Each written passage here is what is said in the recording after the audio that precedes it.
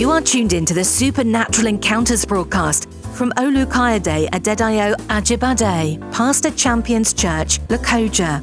Connect with us on Facebook at Olukayode Adedayo Ajibade.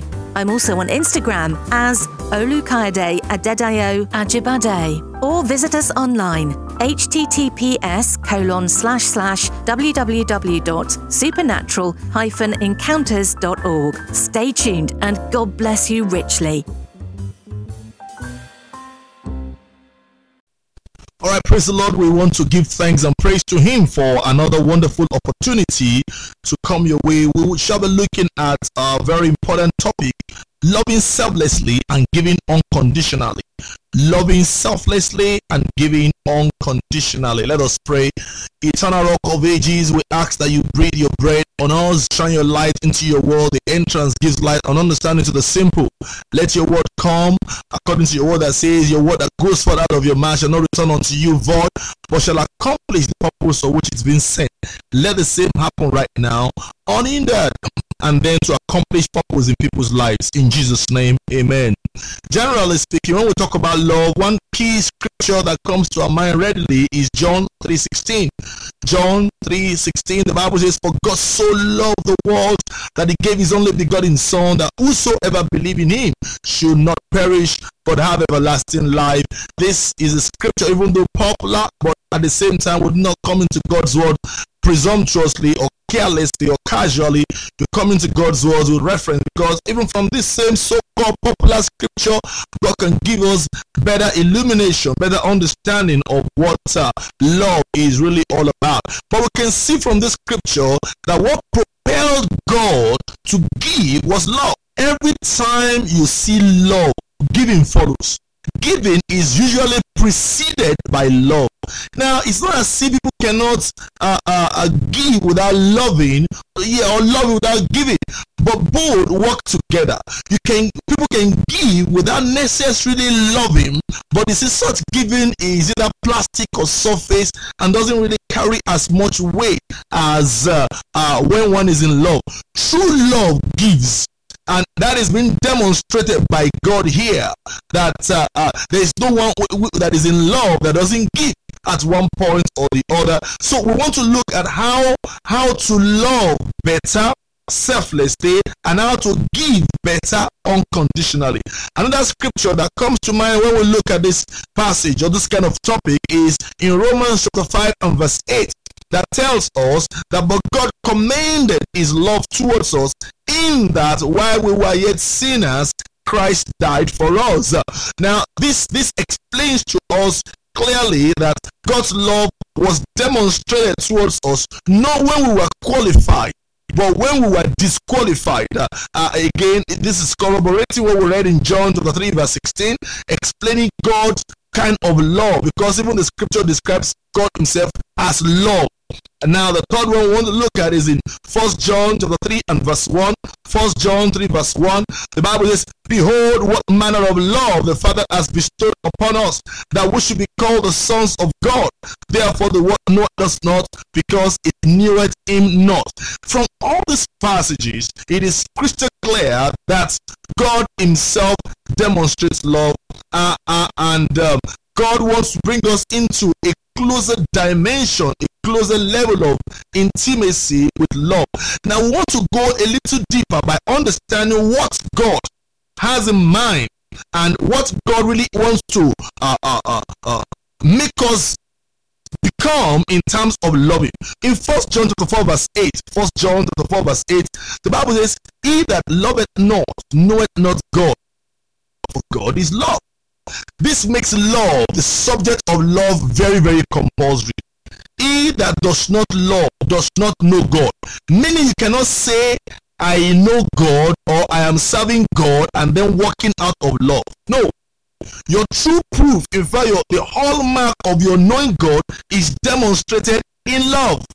Because the God you claim to serve, the God you claim to be connected to, is love Himself. In that same 1 John chapter 4 verse 16 tells us, and we have known and believed the love that God had to us. God is love, and he that dwelleth in love dwelleth in God, and God in him. This then further explains to us the interconnectivity between our relationship with God and love. In fact, you can say, we can put it this way, that if you dwell in God, you dwell in love. If you dwell in love, you dwell in God. You can interchange the two for one another. And so we've got to understand God's approach to love. God can be described as love. According to 1 John 4 verse 8, God is love. And we can also say love is God. So any believer that really wants to claim that he is connected to God must understand the subject of love. Not knowing what love is, not knowing who love is, and then claiming to be connected to God is just like trying to play around without really knowing, hitting the nail on the head or hitting the bull's eyes. Now, when we talk about love, there are different types of love that we can look into by way of laying foundation for this subject, because if we do not pick it from the foundation, we'll just realize that we're digressing, and then people may not fully understand what type of love we want to look at. Is the love we call brotherly love, which is generally referred to as filial. According to what the scripture says in Proverbs chapter 18 verse 24, a man that has friends must show himself friendly, and there is a friend that sticks closer than a brother. We live in a world that is interrelated. We live in a world that is interconnected.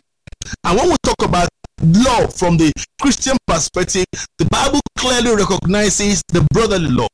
In this brotherly love, you cannot be receiving only without giving. Some people claim, well, I don't have friends. People cannot become my friends. But the question we want to ask you is, how friendly are you as well? If you don't position yourself in such a way that you are friendly, you may not have friends. Brotherly love entails we connecting together by showing ourselves as friendly. The fact of the matter is that nobody can live life in isolation. God did not create us to live, like they normally say, a tree does not make a forest, and no man is an island to himself. No matter how brilliant and how intelligent you think you are, you will still need someone to help you along the line of life. And God has surrounded us with people, but the question is, how friendly are we? For example, somebody is nice to you. The good thing is that be friendly, be nice to the person as well. That is the beauty of the Christian love. It is a general principle, but particularly for us in the church, in the things of God, we must understand how this works and why we must make it work. Hebrews 13 verse 1 says, let brotherly love continue. We must understand that we are brethren. We must understand that we are together. We must understand that God has brought us to relate together for his own purpose and for his own counsel. Failure to understand this, we may be going contrary to what God has ordained for us. The Bible makes it clear to us in the Gospel according to St. John chapter 13, 34 and 35. Jesus said, a new commandment I give unto you, that ye love one another as I have loved you, that ye also love one another. He said, by this shall all men know that ye are my disciples, if ye have love one to another. He's talking about brotherly love here. In other words, a tool for us to really reach out and do effective evangelism is when we love one another. In Romans chapter 12 and verse 10, Romans chapter 12 verse 10, we are enjoined to be kindly affectioned towards another. It should not be a plastic thing. It should not be a surface thing. It should not just be a kind of lip service. It must be done, with kindness. We must be affectionately connected. The Bible makes us to understand in 1 Thessalonians chapter 4 and verse 9 that we are to love one another. Brotherly love must be done like this. In 1 Peter chapter 1 and verse 22, the Bible enjoins us to love fervently. Not be cold, not carrying cold soldiers. No, we must love fervently. It must be sincere. It must be genuine. It must be real. The Bible also tells us in 1 Peter chapter 3 and verse 8, we must be pitiful and then be courteous. The Lord bless you and increase you in love in Jesus' name. Amen.